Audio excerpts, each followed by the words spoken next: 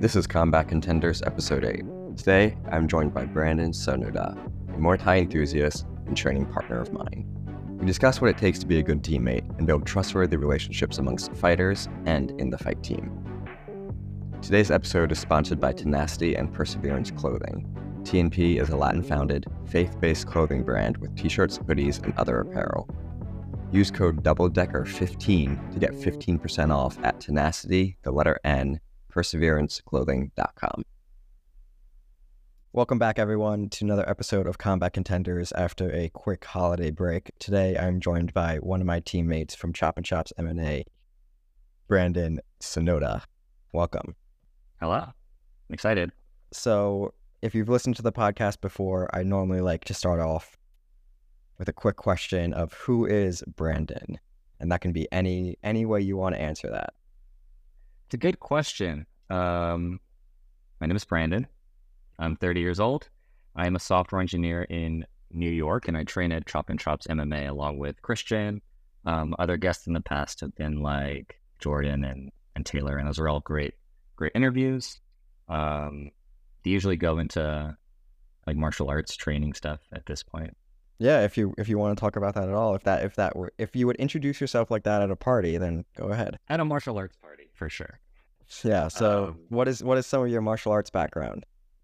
I think mine is a little bit different than everyone else's. You have a lot of people that have kind of grown up either in traditional martial arts like karate or taekwondo.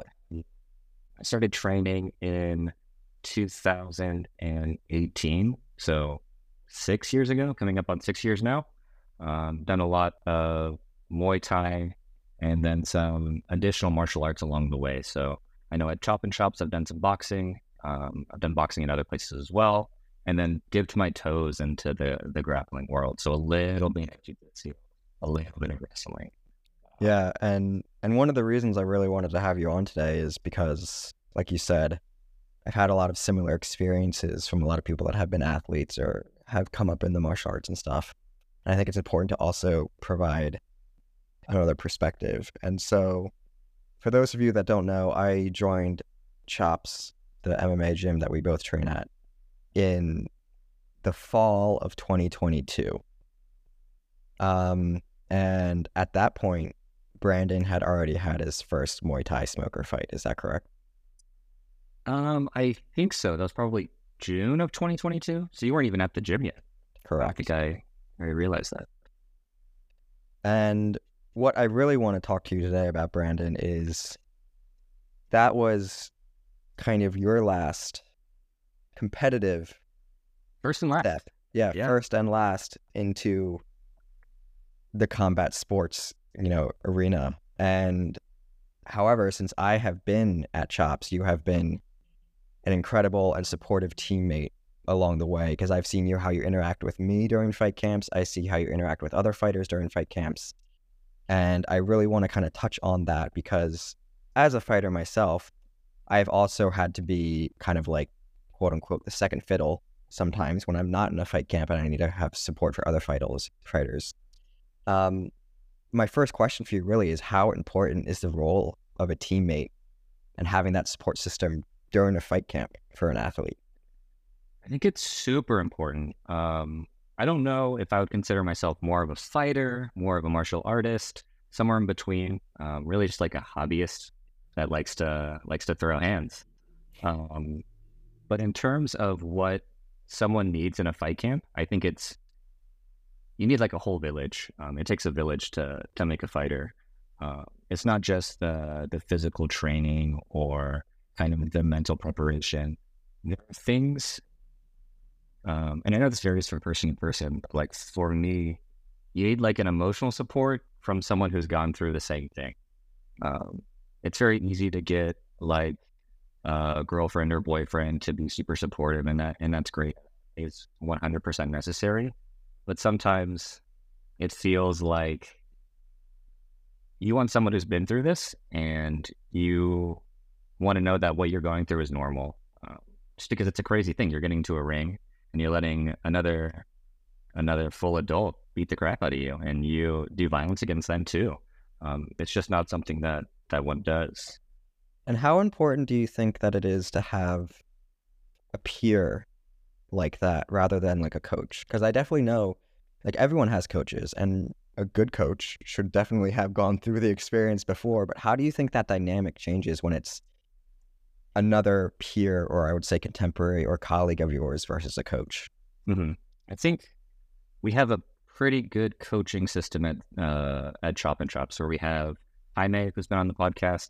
He'll gas you up. He's like, everything's going great. You're doing great. You're looking great. Um, Punches are hard. And you have Ray that'll like push you further and further. So like you have a good cup, bad cup kind of vibe.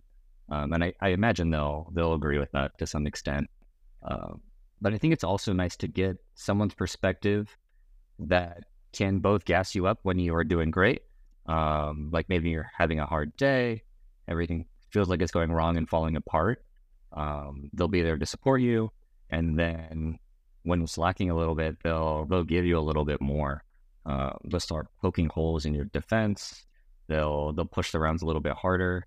And I think having someone who's a peer, it feels a little bit better when they do that, rather than a coach that you either want to be always pushing you or always supportive, if that makes sense.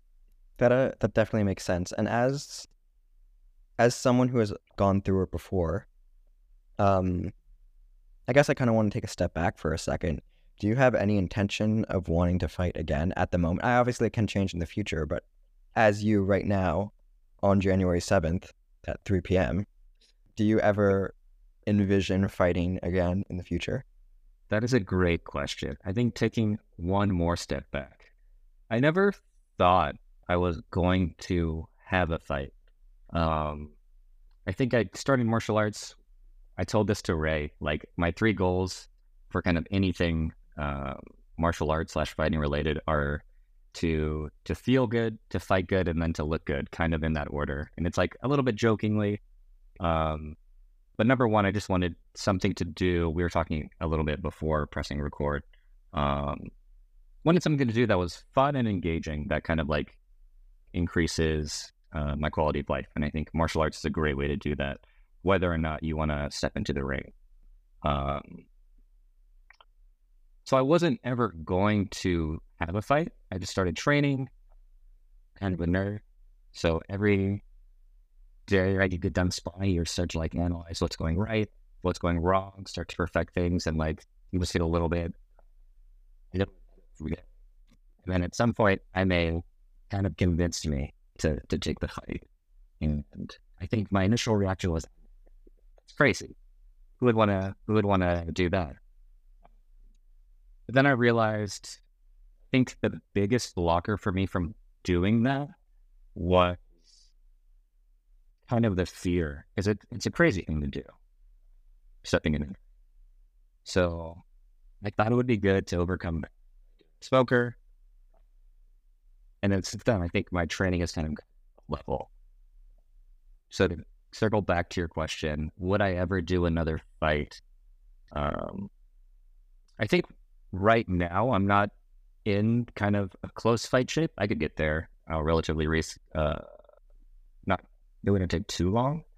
But it's a huge time commitment. I don't know if you've talked about this with other fighters, but just the level of commitment to go from average competitor in an MMA gym to actual fighter at the gym, it's like a part-time job. 100%. Yeah, we've definitely touched on that a lot on the podcast. It's kind of interesting that you say, I actually saw this video the other day. Have you ever seen the movie Three Ninjas? No. Is it like Teenage Mutant? No, it's four ninjas. It's 3 teenagers, kids that are like, their granddad's like Japanese, but they're like, they explain it in the movie, like their mom is like half Japanese, but they're like basically just white kids. One of the kids was actually a martial artist. One of the kids actually became a Red Power Ranger on like the Power Ranger series. Wow. Like he like, and now he owns his own martial arts school and like teaches karate and kickboxing and stuff like that. And I saw him on like an Instagram reel or TikTok or something the other day saying, the majority of martial artists are nerds. So it's like funny you say that. Like, yes, there's obviously there's people out there that are like, you know, the mainstream UFC guys that might not quote unquote be nerdy. But I mean, like, you're a software engineer. Our coach Ray loves anime and Pokemon. Yeah. I like draw letters all day. Like, I obsess over typography. Like, Hmm. you have to have a certain level of like obsession to this detail. And there are so many other martial artists that I speak to that the reason they got into martial arts was because of like the Power Rangers or like anime or something like that. So it is kind of like, I feel like a weird paradox that people like perceive fighters as this one way, and then we're actually not. Like, we're the most like, I always think of that like one Mikey Musumeci meme where he's like in his little collar wearing glasses and all like childlike and chilling, and then like you see him grapple and he's like, oh, he would rip my knees apart. Yeah, So exactly. it's like, it's a weird thing. So, and I think that was an important thing to touch on. But how do you think, you brought up changing the quality of life and the commitment it takes to camp and going through all that. So for me personally, whenever I have to support another fighter in camp and I'm not fighting, it's definitely something that I take very seriously. But at the same time, there is a certain ego that fighters have. And I think you have to have an ego to be a good fighter. And I think I've talked about this on past podcasts. There's a difference between being cocky and having an ego. And I think fighters have to have an ego, and you have to think you're the best. You have to think you're going to win no matter what. So it is sometimes challenging for me to support another fighter and not quote unquote be in the spotlight, if that makes sense. Yeah, that makes sense. For you, as someone who doesn't want to fight again at the moment, how does that experience kind of work for you? I think one of the super useful things is when I was in camp, and I don't know if you go through the same thing, it's easy for my mind to shift into like, I'm super into, I don't want to say egotistical, but like, it's all about me. I need to focus on me. Nothing else matters. Or it's possible, but it doesn't happen that frequently, where I can like take a step back and think about things a little bit more calmly. Um, you just have so much adrenaline and fear, and like, you want to push past where you were. It's super important. And I think it's easy to see fighters do that, where they'll have a great sparring day, maybe one round doesn't go that well, and then they start spiraling after the round. And as someone who's not in camp, I think I don't have all these emotions. I'm not staying up thinking about it. I don't have a fight date to push towards. It's easier for me to, before the rounds, kind of have an ego mode and like, I'm going to put it, say Christian today. Yeah, I'm going to give it everything. And then as soon as all the rounds are over, it's easy for me to take a step back and realize I don't have to go into a fight in 3 weeks. Uh-huh. I can kind of take what I saw during the rounds and help them out. Yeah, like, I mean, one thing I noticed specifically is, for instance, if I'm sparring you and I'm preparing for a fight, and I'm also sparring another one of our teammates, but they're also preparing for a fight, there is a certain level of, I think it's different, and there's a skill level thing in some cases where I have fought a lot, and so I'm in the experience. I've done a lot of fight camps where with you, if I smash you in a round, whether it's because you're letting me work or I just had a really great day or whatever reason, if I smash you around, I don't necessarily feel bad. But if I smash another fighter for the same reasons in a round when they're also preparing for a fight, there is a certain level of a mental switch that flicks in me. Okay, let me back off for a second. Like, I need to let them work too, and I can't like completely destroy their morale. You know what I mean? Yeah. So for It's a you, very tough balance because I want to make you mentally strong. I want to make you physically strong, but I don't want to make you have any confidence issues. exactly. So do you exist in that realm too? Because when I'm sparring people that aren't preparing for a fight, even another fighter, like let's say I'm sparring another fighter that isn't preparing for a fight during this fight camp, I don't feel bad about smashing them if I do, you know? Yeah. Whereas if they're preparing for a fight, there is a certain level of like weirdness. But if I'm sparring you or another teammate that isn't preparing for a fight, I don't feel bad about smashing them. Do you how do you kind of walk that line of, I want you to put in work, I want you to recognize your holes, but I also don't want you to completely get crushed and like depressed? Yeah, it's tough because for someone who's much lighter than me, so like a 120-pound woman versus you who walks around at, you fight at 140, 135. So you're like much Yeah. larger. Those rounds are going to be different in camp, out of camp. It doesn't really matter. And I think as someone gets, I guess for some context, I walk around at like 160, 165, 5'10". So medium sized, pushing. I don't know, larger. Argent tends Well, to be like more smaller fighters. yeah. Um, so someone who's pushing larger, um, when you have another fighter who's close to or better than you and close to your size, you have to push them harder. So it's a lot harder to find that. Am I fighting too hard in these hard sparring days? So I think for me and you specifically, I have to push pretty hard um, to get the reactions that I want from you. So for us, it's probably a little bit more dangerous for me to push too hard. And I think it's better as long we don't ever go crazy against the head or anything. So like it's pretty respectful hard sparring. It still sucks. It's still awful, but it never feels too dangerous to me. And I know it's probably better for me to go too hard against you and then make sure you're more emotionally supported afterwards. That was going to be my next question, is how do you kind of reconcile that? Because again, throughout a fight camp, there are highs and lows. There are some days where everyone I spar, coaches included, that I am just untouchable and smash. And there are other days where I get the person that's preparing for their first smoker and I just get utterly destroyed and completely down in the dumps and be like, I suck. Like, what am I doing? And then obviously there's people like you that can be a 50-50. I feel like, again, like you said, we have relatively hard spars sometime and it can be difficult and it can be challenging. As a teammate to a fighter, and this is kind of like the advice I want you to give to everyone that's listening right now, how can you emotionally support fighters? And I think that is a big thing that teammates can do that coaches necessarily can't tap into. Because it's hard. There's some sort of hierarchical complex there versus a teammate. You're kind of on the same level. How can you support that emotional feeling and reconcile that? Yeah. So I think this is one of the points where you're going to have to put your ego to the side. Oftentimes when I'm sparring and someone punches me in the face, I'm going to pretend like it didn't hit me in the face. If they kick me with something and it really hurt, I'm going to bite down on that mouth guard and try my hardest to not show it. But when someone, like say you and I are hard sparring on a Friday, I'll tell you things that go through.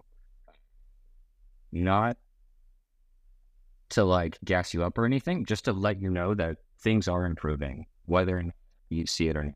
Because one thing I think that's pretty difficult is you're hard sparring on Friday or whatever day that you do that. And you're getting better, but all of your teammates are getting better too. So the progress you feel is going to be a lot lower than your actual progress. So I think kind of letting your teammates know kind of honestly what they're getting better at, and sometimes it sucks, but what they need to work on, is that kind of honesty is super important. And I think it's easier to give for a teammate than it is for like a coach or a coach. Yeah. Yeah. And so a lot of this is definitely technique based and kind of like, again, like you said, not gassing up the fighter, but necessarily just, letting them know when they land stuff, letting them know where their holes are in their game. And that definitely does tap into a little bit of the emotional side of things. How do you, I mean, I can speak to personal experience dealing with you, but how do you go about, outside of technique, outside of the you're doing this right, you're doing this wrong, what are some other ways that you support a fighter during camp? Yeah. So I think there are a few things. One thing I think is super important is there are emotions that you feel like after you have a bad round, and then there's like all the spiraling that goes on top of it. Um, so say I have a really bad round and I'm feeling awful. And like this went wrong, this went wrong, this went wrong. And I have this laundry list of things. You're gonna feel bad. I think that's okay. That's natural. That's normal. Feel those emotions and feel them as strong as you'd like. I think at some point it often turns into this went wrong and I'm bad. This went wrong and I'm not good enough to be this fighter that I want to be. So trying to find where your teammates are at and make sure that they're allowed to feel their emotions, because I think those are super important. But make sure that they're not spiraling into making personal statements about themselves. That Yeah, and a lot of this stuff is definitely reactionary. I guess what I was going to ask is there anything that you do proactively? Like whether the question you first ask when you walk in the gym, or is there anything you do just kind of like on a consistent basis, whether it's checking in, asking certain questions outside of a reaction to a negative experience or a positive experience?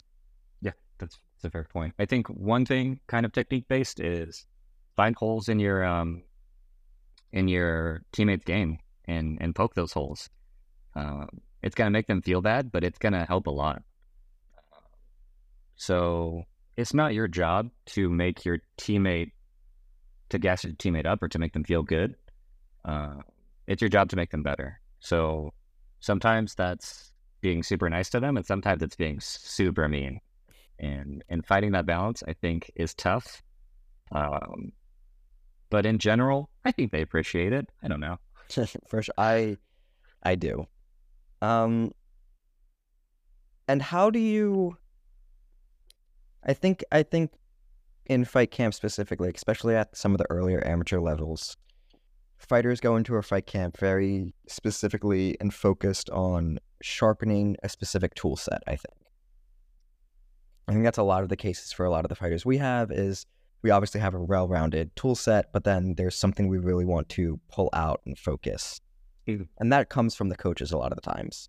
It comes from a conversation that us as fighters have a conversation with the coach and say, here's what I think we should kind of sharpen up and work on. Where do you think your place is in that? That is a good question. I think it's different for every fighter, and it's sometimes pretty clear what a fighter's game plan should be. So like if a fighter hits really hard, I'm not going to tell them to throw out 5,000 punches. Maybe I'll try and help them throw out a few punches and then land one super strong one, which is a good game plan. So trying to work with someone to help them find a game plan, I think, is super important. And coaches can do this. Fighters can do this by themselves. But I think teammates can do it as well, because I'm watching you fight all the time. I'm fighting with you sometimes. So it's easy for me to have a perspective that's a little bit different. Obviously don't have so much of an ego that if the fighter says, I don't want to do that, let it go. I think it's much more important for someone to have a game plan that they're comfortable with rather than quote unquote the best game plan. And kind of in that tone, do you ever find yourself, and kind of like a full circle and close out to this section, do you ever find yourself adjusting your style to maybe match what the fighter needs to come up against, or sitting back a little bit more because the fighter needs to work, or or if someone's a southpaw and they're going up against a southpaw, would you ever just switch? Like, what do you ever adjust that, or do you just let them work against you? Yeah. So I think for extreme cases like southpaw versus southpaw, I'm not going to change my stance. I don't know how to do that. I don't think it'll be beneficial, even if it's more similar to the end fight. But in terms of changing my style, I'll definitely have different focuses for the different team members. So like if someone is leaning a little bit too much on that front leg, maybe I'll just start chopping at it. And for someone like you who has more of a karate base where you can move around very quickly, um, maybe I'll push certain aspects of my game to kind of make sure that you're more well-rounded. Uh, so I think this goes back to finding people's areas for improvement and poking and prodding at those. Uh, but if someone has a specific goal as well, we can also work on that. So if someone wants to be more aggressive, I'll do nothing. I'll just stand there the round and we'll look at each other like a couple of idiots. And I think you're going to remember that more than us having like a quote unquote good round where we both have good exchanges. Mhm. I think that's super insightful. And then pivoting a little bit, we've talked a lot about the mental and emotional and definitely technique and physical aspects of it. And people that know me are probably going to laugh at this next question that I have for you, and I feel like you're going to laugh too. Nutrition during a fight camp is obviously very important. Yeah. How, obviously, you're not dieting. People don't No. expect you to diet and nutrition with fighters. But how, if any way, can you contribute and support a fighter in maintaining their proper diet and supporting their nutrition in that way? Yes, step one is make sure that they have a diet, i.e., they're eating food. Because if the fighter is not eating food, they should be eating food. I'm not looking at anyone specifically, but in general, I don't know how it is at most gyms, but we keep light tabs on people's weights throughout the camp. And if they're generally trending towards their fight weight, I think whatever they're doing is fine. If their energy levels are high, generally fine. And I know some people work better without a lot of restrictions. When I try and lose weight, I obviously tend to get a little nerdy about it. So I'll count calories with like MyFitnessPal or whatever apps that they have, which I know some people think it takes a lot of work. For me, it's not that big of a deal because I tend to eat the same thing roughly every day, or I can if I have a specific goal. But whatever's working for a fighter, I try not to change because there's many paths to where you want to go. And if it's working, it's better to let someone to make their choices. And then just kind of like a whole, I guess, roundup of a fight camp journey for a teammate and a fighter together. How can you as a teammate help the athlete kind of manage pressures and expectations leading up into the last few weeks of camp? Is how you spar and interact with an athlete different from how you spar and interact with an athlete during their last week of camp?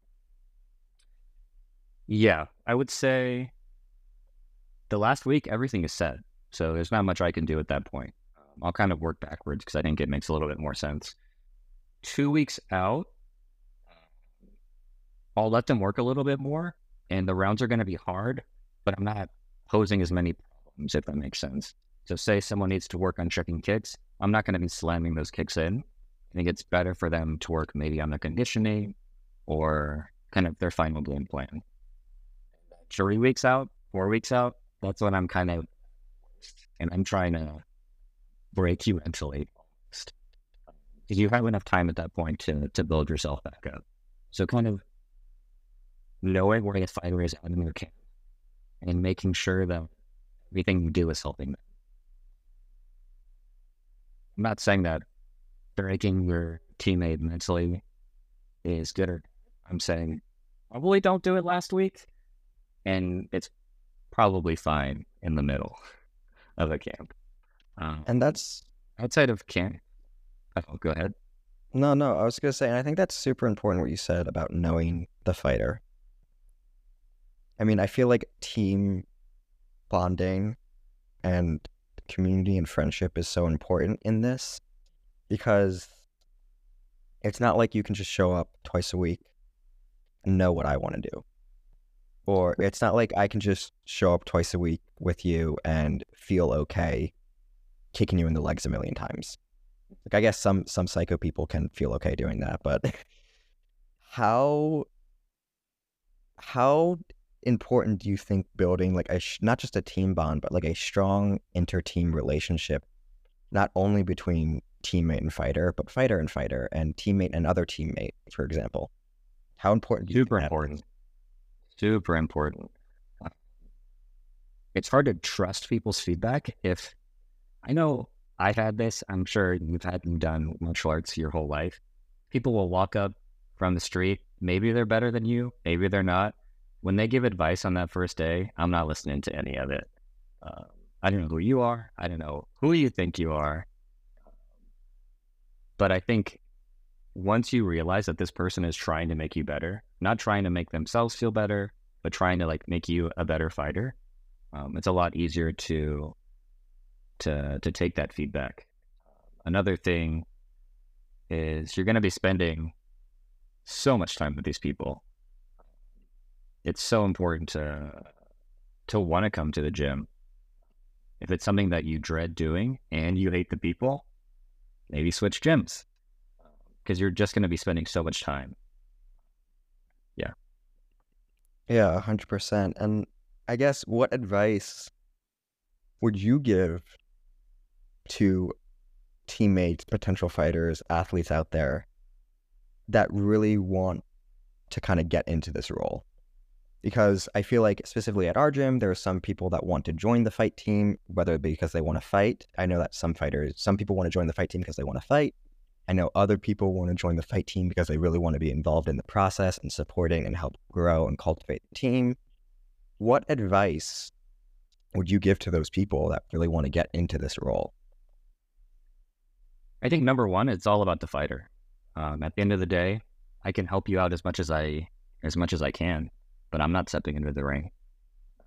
Maybe someday I will, and those roles will change. Uh, but when I think of you guys as my friends, when your friends step into the ring, you want to make sure that they're stepping out on top. Like it doesn't matter how you get there, if it's like difficult conversations, if it's hard rounds. Um, like that's kind of where you want to be at the end. How you get there, I think consistency is important. There are some really good fighters at the gym, who maybe you won't see as much. And I think it's more important to have someone that really knows your style, that really knows the styles of the other fighters on the team, and then someone who's technically the so showing up, putting in the work, being willing to receive feedback as well, just to make sure that at the end of the day, even if someone is higher skilled or more athletic or has some better attributes, you guys are kind of equals. You guys have things to give to each other, and it should feel that way at some point. And do you think joining a fight team, there is some kind of like dues that need to be paid in a way? For instance, like as a new person joining the fight team, and not necessarily hazing or, you know, but a certain level of you're new to the fight team, you're bottom totem pole, you need to support. For instance, if someone new joins the fight team, you need to support Brandon because Brandon's supporting Christian. You need to, if you see something wrong with that Christian does, maybe talk to Christian and Brandon about it so Brandon can, like, do you think there's a certain level of hierarchy there, or do you think it is equal in a sense? I think it's pretty equal from teammate to teammate. But at the same time, if someone's in camp, the fighter's at the top, the coaches are next tier, and then everyone else is at the bottom. Outside of camp, I think it's pretty equal. Um, in terms of paying your dues, for me personally, I want to know that someone else in the fight team is willing to put in the work, is willing to make themselves better by having harsh feedback. Maybe not harsh feedback, but hard to hear feedback, and is willing to go through the grind, which is a little bit different from the hard work. Because I know there are some people who are really good at kind of like putting in the 9 to 5 every day. But there's something different about having just hard rounds and then wanting to come back the next day. I know we'll see people who will spar hard and then we won't see them ever again. And I think that kind of lack of consistency makes it really hard to trust that they're going to be a good teammate. They're going to be good in your camp. Yeah, and I feel like I've mentioned this before. I think that one of the things we do, and I don't look at this as hazing for our team, but anyone that wants to join the fight team, we make them do our Shark Tank. Oh, I was going to talk about that. Which Yeah, for super those, important. which for, I honestly think it is. And for those who don't know, it's 1 minute at a time. You go against everyone in the fight team without a break. So if there's 10 people there that day on the fight team, you go 10 minutes straight. Maybe we'll drop it to 45 seconds to be nice, but against everyone with no break. The goal is not to do well. The goal is not to test your partner. The goal is to survive. Yeah. And more importantly, I think the goal is, okay, that is what one round will feel like in a real fight. You now need to help support all the fighters be okay with that. And now you need to know if you still want to fight, this is like what you're preparing for. Yeah. And so I think it's really important. So yeah, go ahead, add to that, please. No, super important. Super important. I guess rule number 1 is don't ask for a Shark Tank. We've had people at the gym do that. It's not a good look. But in terms of the actual Shark Tank, what I'm looking for, you can get your ass kicked. I'm okay with that. We all need to get better, and you're getting beat up by the people on the fight team. What I'm looking for is someone who can still push. Like, I'm looking for a little bit of drive. Delusion, like not stopping no matter what. Mm-hmm. And I think at that point, everyone on the fight team is going to be gassing you up. We're going to be saying swing, even if it looks awful. If your hands are up, because at the fight, if you are outclassed, we still want your hands up and you swinging.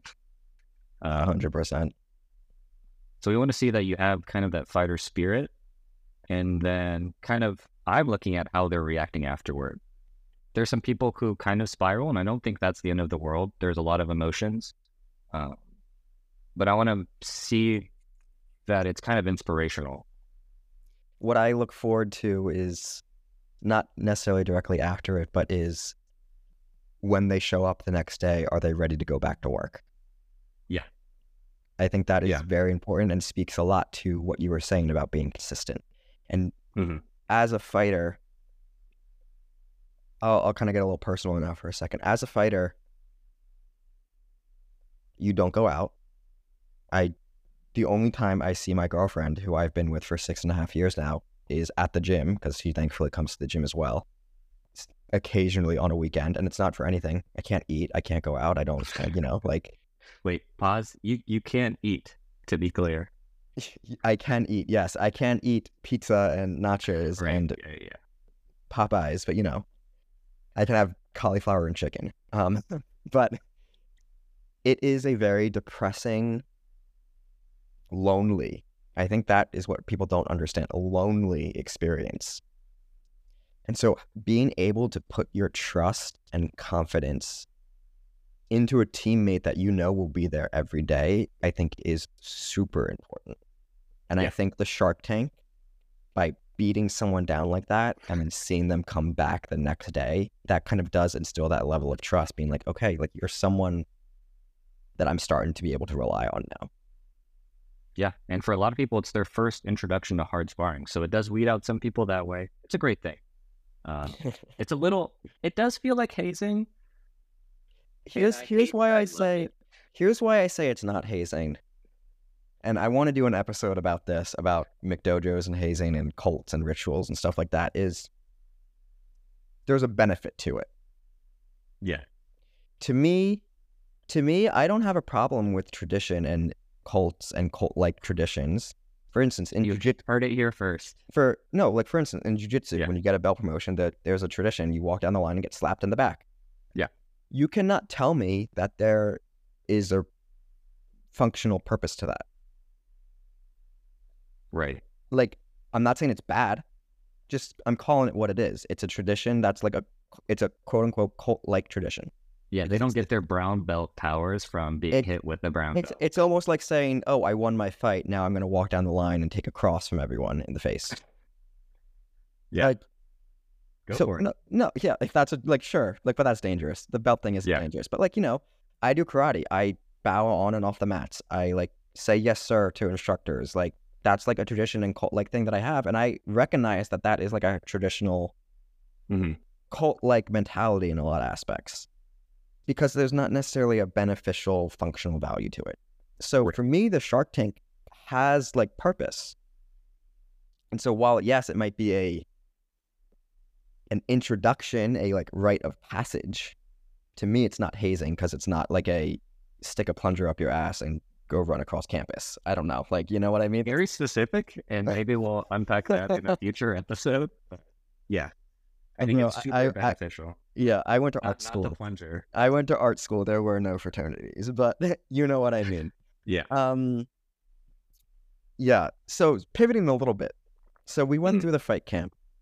You support a fighter all the way up until the last second. Sometimes I've had teammates in the back room with me holding pads, warming me up, etc. Post fight, I think it's win or lose post fight. How important is it to continue to provide some sort of support and encouragement after a fight, win or lose? Win is easy. Win is always easy. There's some psychos who are still sad after they win, and they're like, "Oh, I should have done." Oh yeah, we're talking about you. I'm able to do this. I should have done this. Looking, they won. They'll be fine. Do you Once, when someone wins, do you ever like hype them up a little bit? Like, hey, we worked on this all camp and like you freaking smashed it in the ring. Like, do you kind of yeah, acknowledge that yeah, work? we'll call out what went right, and I'll acknowledge what went wrong. I'm not gonna just avoid those.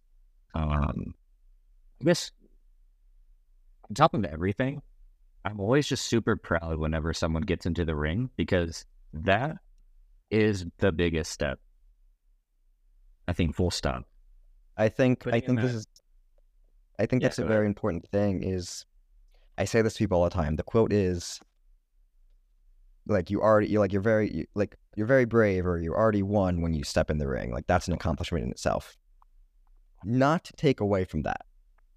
Mhm. I always say it's always brave and it's always an accomplishment when you do it again. Yeah, I believe that I think I because you know don't how bad it is. exactly. But yeah, Yeah, so winning, like you said, obviously easy to support a fighter. Hey, this was great. You did great. You freaking smashed it. Go, go, go, go. What are some of the things that you do as a teammate if someone the decision or fight does not go their way? I guess the first thing is let them have their space. People take that in many different ways, win or loss. It's just so much emotions, so many emotions. Um, so giving them their space. I know our gym will go out for drinks and or dinner after, and I think that's a super, super productive kind of cult-like behavior. We start to celebrate this together, and I think that's important. Um, I think they'll take a week or two off. I think is reasonable.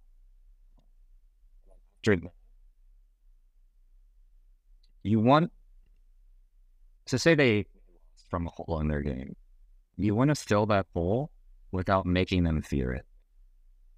So, say they took a lot of leg kicks. You want, I wouldn't bring it up too much, but maybe when you're sparring, I would just spam low kicks, for example.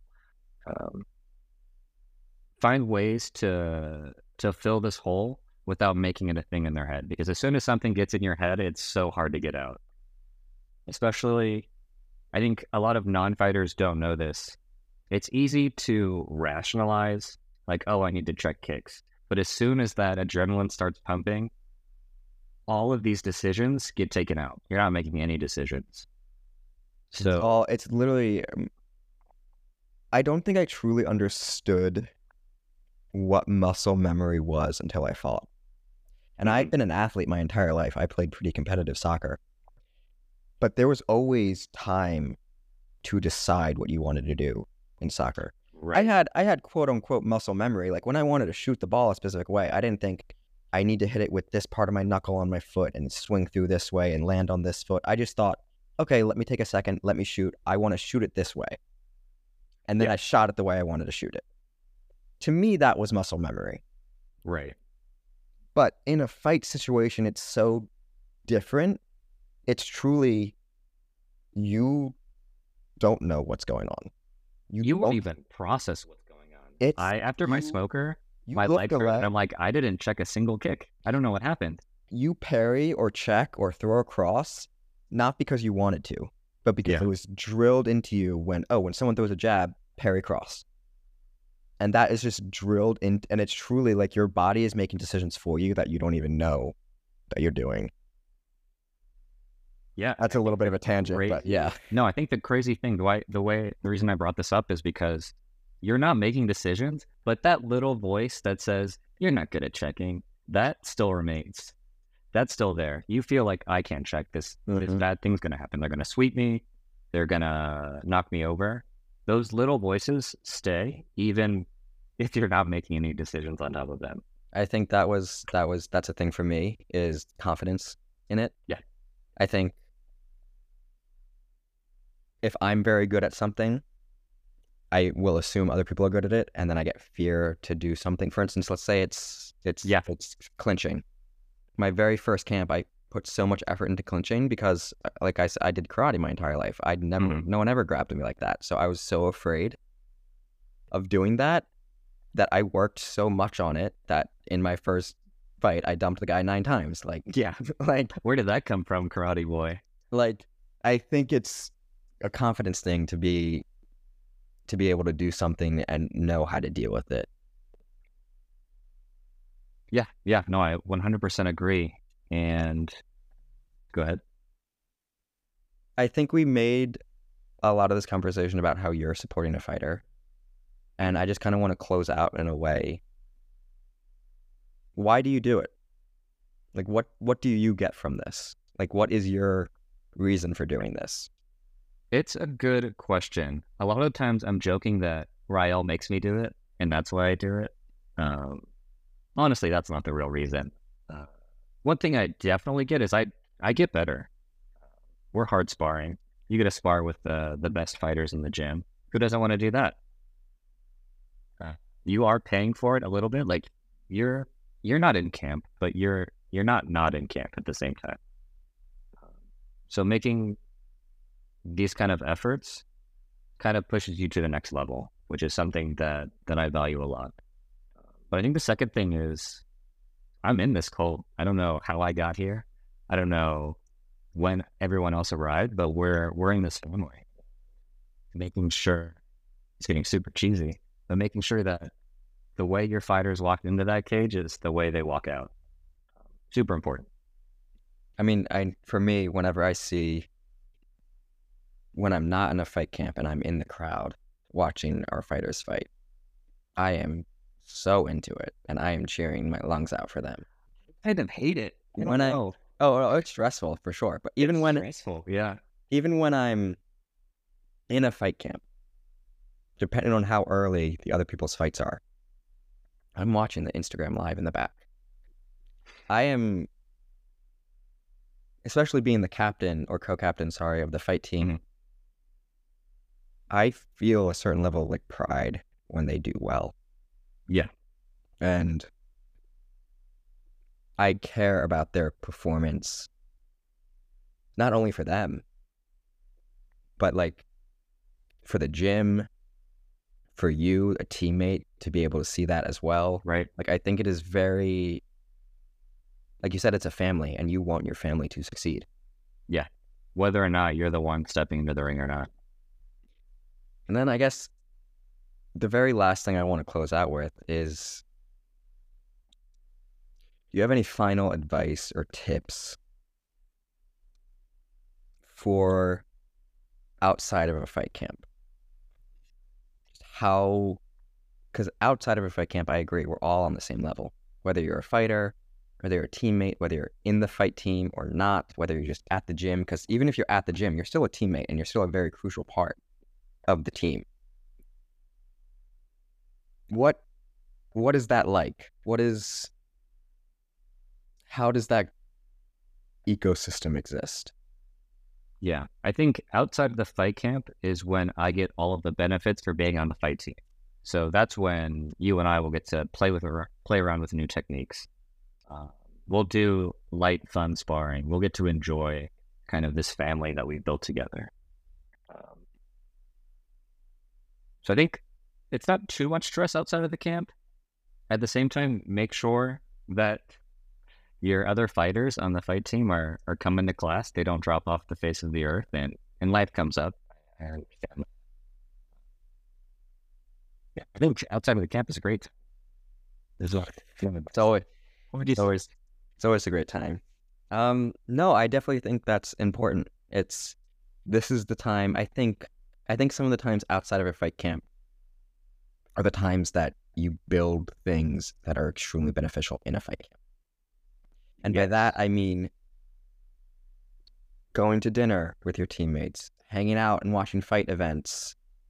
We spam memes to each other all the time in Instagram. Like that level of trust that we're talking about, that level of understanding not only who you are as a fighter, but who you are as a person, I think is very important. I think beginning to cultivate that similar relationship with people that aren't in the fight team is important. Yeah. And I think teammates that aren't fighting serve a very important bridge between those two groups. I think because for me, when I joined Chops, I saw the people that were already fighters, and like I need to get there. That's what I want. That's what I need to do. And I wanted to surround myself with the people that were on the fight team and the teammates, and be like, hey, let's like spar. Because it definitely felt like there was like this level shift that needed to happen. And I think sometimes for people not on the fight team, it can feel lonely and separate and kind of demotivating. Yeah, especially the ones that are right on the cusp that are having good rounds. Mm-hmm. I think outside of fight camp, I think that is a super important thing. Now that you making sure during fight camp, it's easy for kind of all of the fighters and all of the people on the fight team to be sequestered for one half of the gym. They're not sparring with anyone else. They're not conditioning with anyone else. Everything is kind of separate. But outside of Cole, that's when you and I learn new techniques. That's when we're sparring with the newer fighters. Casual. So, building the community in the fight camp, gym one, super.